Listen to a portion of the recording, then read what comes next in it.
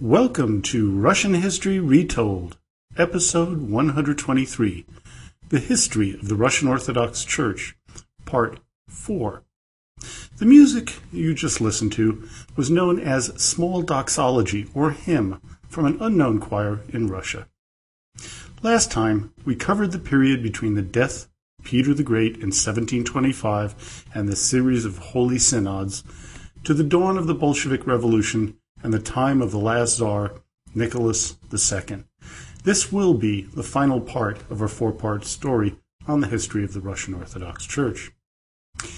It is 1894, and the reluctant Nicholas takes the throne after the unexpected death of his father, Alexander III.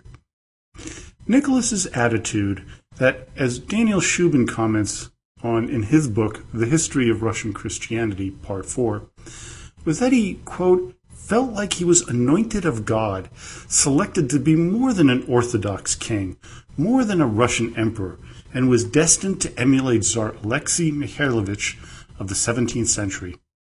With such a temperament, the new Tsar would have normalized imperial ecclesiastical relations if he had surrounded himself with competent supporters. The primary flaw of Tsar Nicholas was that he was unable to discern the motives of people. He often failed to trust the trustworthy and relied on those who were disreputable and unreliable. In 1904, Nicholas put out a decree allowing for the freedom of worship within Russia, among other reforms. But, as usual, it was held up by that old conservative, Konstantin Pobedonetsev. As he put it, quote, the decree of December 12, 1904, is not directed toward the guarantee of freedom of worship, but only to toleration in matters of confession. The Orthodox Church remains reverently honored, preeminent, and official. The church response was even stronger, given by Metropolitan Antony Vadkovsky. Quote, the Orthodox Church does not even possess the freedoms that are now supposed to be rewarded to those other churches and denominations. What the Church wanted was a return to a patriarchal system, doing away with the Holy Synod. Of course, Mr. Anti-Reform Pobedonetsev would have none of this, and he was the most powerful man in the Synod as Attorney General. He viewed the time of the patriarchs as, quote, mortified ritualistic formalism. The head of the Committee of Ministers, though, Sergei Witte, he opposed Pobedonetsev in this matter. Metropolitan Vadkovsky saw his opening and submitted a report directly to Tsar Nicholas. Here's what he proposed. 1. To recognize that departure from the Orthodox faith into another Christian faith or denomination is not subject to persecution and should not be accompanied by any deprivation of personal or civil rights. 2. To open all houses of worship that have been closed as a result of administrative orders. 3. To remove administrative orders that suppress the rights of old believers and sectarians in regard to their service in the empire of society. They also began to set up the idea of bringing back the Patriarchate as another event conspired to put down the opposition from Pobedonetsev. On October 17, 1905, an imperial edict created the State Duma, which turned Russia into a constitutional monarchy. Pobedonetsev was forced to retire. But if you think that things would get better, this was to be disastrous to the Russian Orthodox Church, as the next 10 men to serve as in the Attorney General's position in the following 12 years were terribly weak, ineffective, or supporters of one Grigory Efimovich Rasputin. But before we get to the notorious mystic Rasputin, we must deal with another man, Father Georgy Gapon. Father Gapon, as you may remember from way back in episode 62, was the leader of an estimated 30,000 Russian citizens who wanted to present a plea to the Tsar asking for higher wages and better conditions for workers in St. Petersburg. On January 9, 1905, as he and his followers, many carrying religious icons and pictures of the Tsar, approached the Winter Palace, which, by the way, the Tsar wasn't even in, troops fired upon the crowd, killing about 200 and wounding 800. This day was to be known to history as Bloody Sunday. It was also a day that many of the Russian people lost most of their respect for the Tsar and helped create more revolutionaries demanding an end to Romanov rule. But one man would damage the reputation of Nicholas more than Gapon or Popodanetsov, and that would be Rasputin. Known as a starits, or elder, Rasputin would weave his way up through Russian society and have a large influence on the Tsar, especially through his wife Tsarina Alexandra Fyodorovna. The man, as Shubin puts it, led a double life.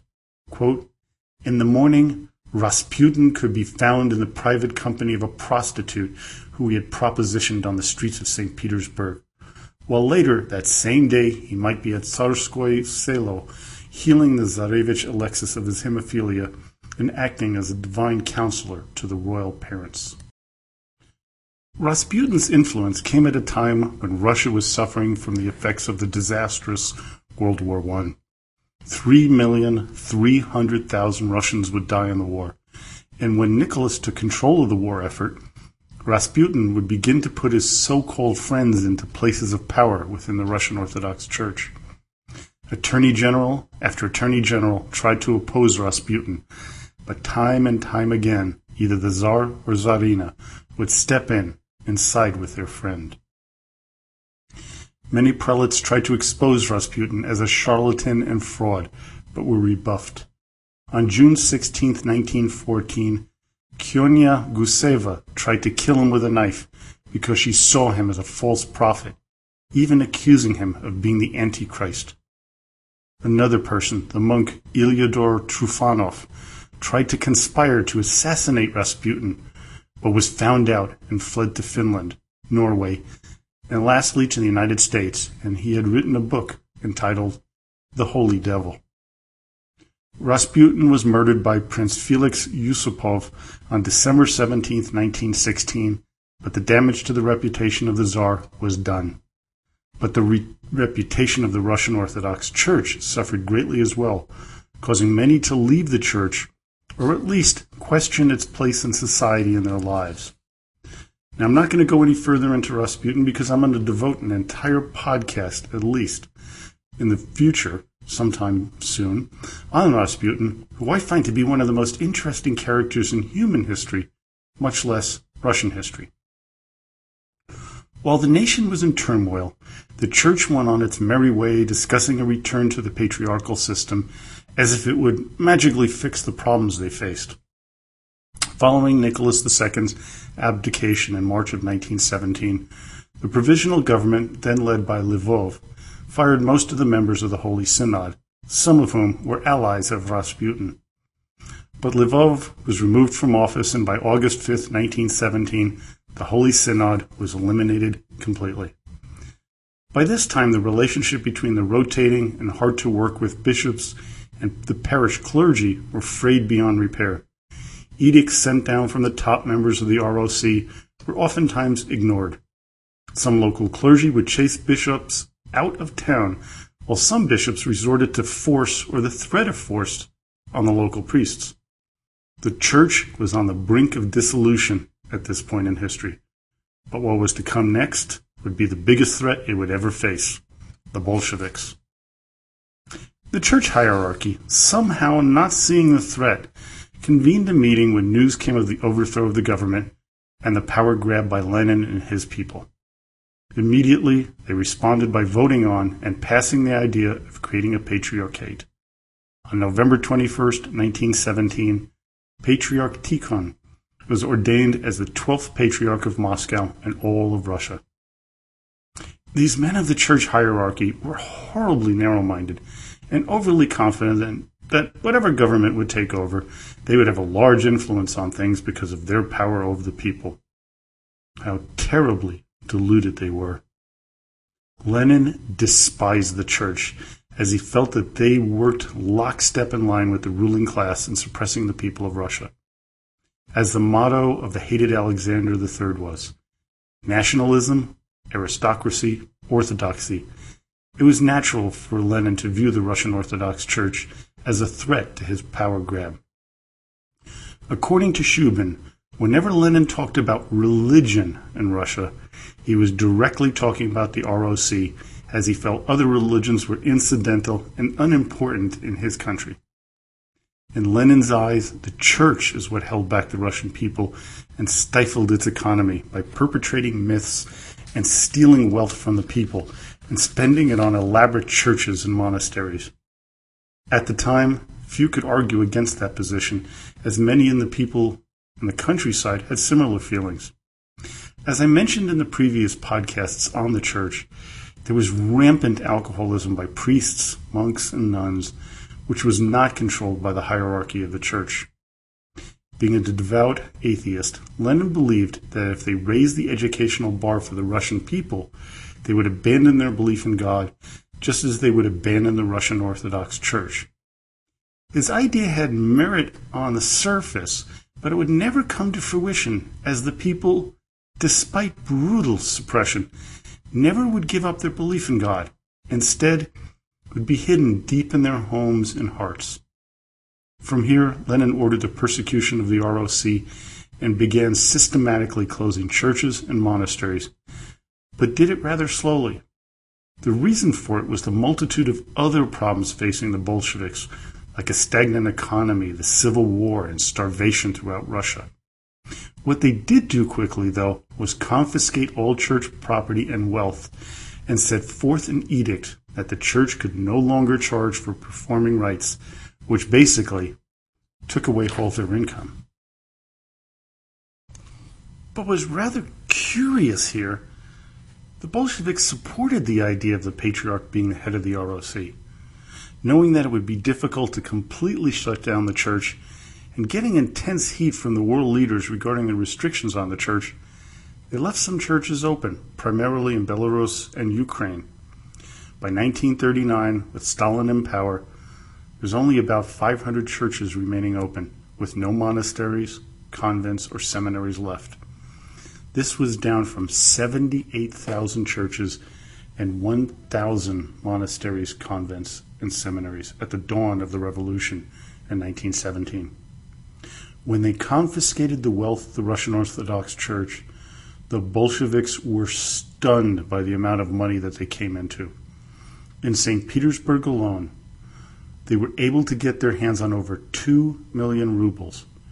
The church was powerless to resist, and furthermore, the Soviets decided to pit top prelate against other prelates, promising the winners that they would be allowed to rule over what remained of the church and would be immune from persecution, arrest, and death. The church hierarchy caved in easily. Pavel Milyukov, who wrote much about the ROC, had this to say about the church when the Soviets took over. Quote, "The revolution met the Russian church in a state of disarray. It would not have been otherwise, of course, taking into consideration all that we know about it.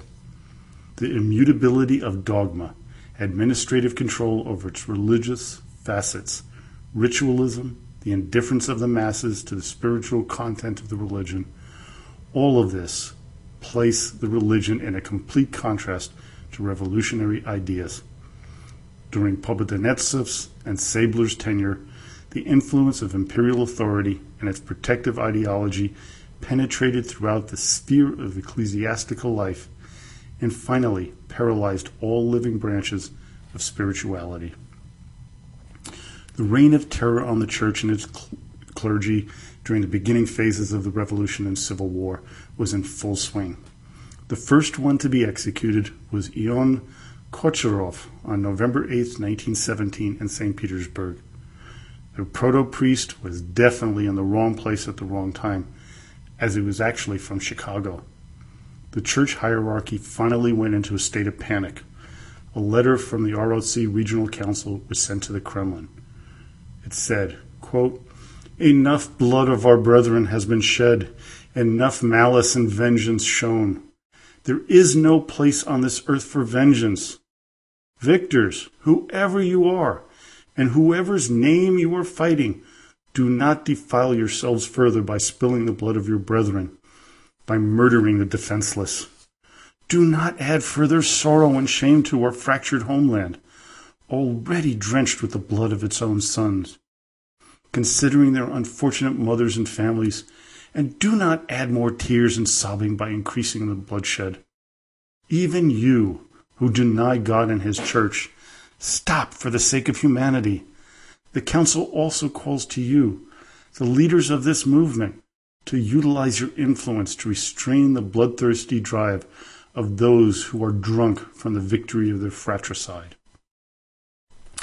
It should come no surprise to you that this was probably laughed off by the Soviets, as there was far more bloodshed to come. All over Russia, as the Civil War raged on, mass protests were held to fight the Soviet seizure of church property and materials. Monks, priests, and parishioners alike were murdered in response. Thousands were killed. Obviously, this led to the church to support the whites in the war. On February 5, 1918, the Soviets decreed that the church and state were now officially separate. The decree made it clear that there was to be an adversarial relationship between the two institutions. At this time, many members of the church would flee Russia. Some headed to Mongolia, then China, through Japan, and to the United States. I met many a priest who took that route during my childhood. Others headed to Europe with a large contingency setting themselves up in the south of France. I spent a month at a Russian Orthodox camp in Caen in 1970, where I met quite a large number of émigrés and some of them members of the Romanov family. Some went to Serbia, which is where my family headed to. This diaspora led to the founding of Russian Orthodox communities like the Russian Orthodox Church outside of Russia, known as ROKOR, which I belong to with its headquarters in Manhattan and New York City. Another splinter group is the OCA, or Orthodox Church of America, based in Syosset, New York, which traces back to the time that Russia held Alaska. Within Russia, those who chose to stay behind were being executed all over the country. The royal family and numerous relatives and friends were shot, drowned, or otherwise murdered. Patriarch Tikhon was arrested, after which he urged all remaining prelates to cease any political activities and to submit to the authority of the Soviets. This was done primarily to protect those in areas that were under control of the White Army that was disintegrating rapidly. Any priests, bishops, or even metropolitans who sided with the enemies of the Soviets were hung or shot. Many fled the country. On April 7, 1925, Patriarch Tikhon passed away. He was canonized on November 1, 1981, as Saint Tikhon. He was replaced by Ivan Nikolaevich Strogorodsky, also known as Patriarch Sergius I. Sergius tried to convince the Soviets that the church was loyal to the government, to try to stop the slaughter of priests, bishops, and metropolitans. It didn't work. During the period from 1925 through 1940, church documents record that 168,300 Russian Orthodox clergy, which includes monks and nuns, were arrested. Of those, some estimates say there were over 100,000 were shot, but there's conflicting information about this, as one source claimed that only 50,000 were executed. But whatever the truth is, the suffering of the faithful was extreme. And then came the invasion of the Nazis in June of 1941. Strange as this may be, the invasion of the Soviet Union can almost be thought of as a savior of the Russian Orthodox Church, as the Church had an ability to rouse the people in a way that the Soviets could not, and because Stalin wanted Western help. The West viewed the persecution of the members of the Church with great disdain, so Stalin met with church elders and ordered that the churches be tolerated and allowed to reopen. So many of them did, as well as monasteries. By 1957, 22,000 churches were open in the Soviet Union. But then came Nikita Khrushchev. Premier Khrushchev ordered that the churches should be closed and that the ROC was still a threat to the Soviet state and to Marxism-Leninism. During his time as Supreme Soviet leader, Khrushchev had over 15,000 churches closed and had numerous prelates arrested and sent to gulags. By 1965, there were only 7,000 churches left open. When Brezhnev came to power, the Soviet government realized the persecution of Christians wasn't working, and it was time to lay off some of the pressure. Instead, they worked hard at getting the members of the hierarchy to become servants of the state, aka join the KGB and spy on their fellow prelates. According to the Mitrokhin archive and other sources, all of the men to become patriarch over the years, like Alexei I and II, Pimen, and the current patriarch Kirill, had ties to the KGB. While it's very likely to be true, did they really have a choice in the matter? They did it to save the church, which they accomplished, as with the ascension of Mikhail Gorbachev as the supreme leader of the Soviet Union in 1985 shows. He relaxed the laws against the church and allowed them to openly practice their faith for the first time since 1917. When the celebration of the 1000th anniversary of Orthodoxy in Russia on June 5th through the 12th, 1988 came about, it was the largest one in the history of the church. In 1990, Gorbachev passed an edict that said, quote, "Religious organizations that are registered in the normal, legal manner can provide religious education of children and adults, create religious schools and groups, and also provide religious education in other forms." As of 2010, the Church has 160 dioceses, including 30,142 parishes, served by 207 bishops, 28,434 priests, and 3,625 deacons. There are 788 monasteries, including 386 for men and 402 for women. It had come back from the grave that Lenin, Stalin, Khrushchev, and Brezhnev had dug for them. Today, there are deep ties between the Putin administration and the Russian Orthodox Church. Putin is using the ties to pass laws like the anti-gay bill recently and to persecute those who oppose him. The Church is rather open to supporting Putin and his conservative, pro-Russian stance, going so far as to describe the Putin era as a miracle of God. Now for just a little bit about the two major Russian Orthodox organizations outside of Russia. The first and the smallest one is the Orthodox Church of America, known as the OCA. It has about 85,000 members with a little over 30,000 regular attendees of church. It became autonomous only in 1970, but its beginnings can be traced way back to the 1700s when Siberian fur traders spread orthodoxy to the natives in Alaska. On November 20th, 1920, Patriarch Tikhon formally authorized Russian Orthodox bishops to set up temporary independent organizations, which this church did. The second is the Russian Orthodox Church outside of Russia, known as ROKOR.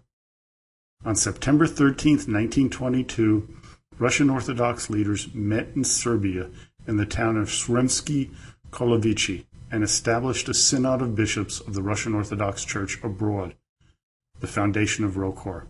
From here, in 1927, ROKOR declared, quote, "The part of the Russian Orthodox Church that finds itself abroad considers itself an inseparable, spiritually united branch of the great Russian Church.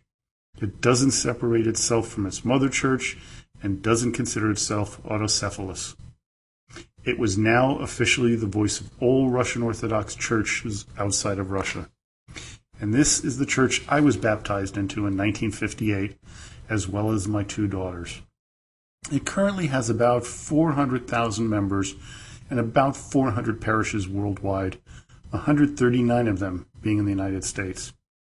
The current head, Metropolitan Hilarion, was a close friend of my family when he was a bishop in the 1960s and 70s. He actually considered my mother to be his mother. After heated debate in 2007, the church decided to reconcile with the Russian Orthodox Church in Russia. Part of the fight was the KGB connection with the hierarchy of the heads of the church. While autonomous, ROKOR is remaining this way, but they have rejoined after being apart from each other since 1922. Now, next time, I'm going to be telling you about the great rebellions that racked Russia from between 1600 and 1800, based on a book authored by my Russian history professor, Dr. Paul Avrich. Interestingly enough, the book was published the year I took his first course in 1976. Well, I hope you enjoyed today's podcast. Don't forget to visit the website at www.russianrulershistory.com or come join our Facebook group at Russian Rulers History Podcast, where you can ask a question, leave a comment, maybe make a suggestion. But, as always, до свидания и спасибо большое.